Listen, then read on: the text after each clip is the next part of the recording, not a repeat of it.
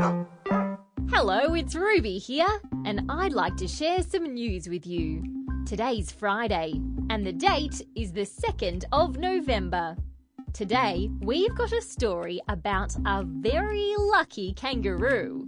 This kangaroo was happily hopping around a beach in Melbourne when it decided to go for a dip. Everything was going just fine until the water got a bit too rough and a bit too deep. Pretty soon, this soggy kangaroo was finding it hard to stay afloat. 2 police officers arrived and they spotted the roo out in the water. They ran in and brought the kangaroo back to shore.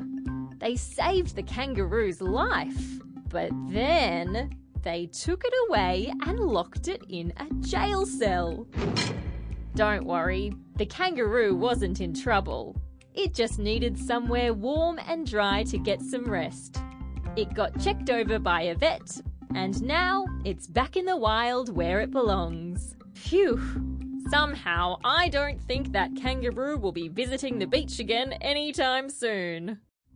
And that's the end of news time for today on ABC Kids Listen. Let's catch up again tomorrow.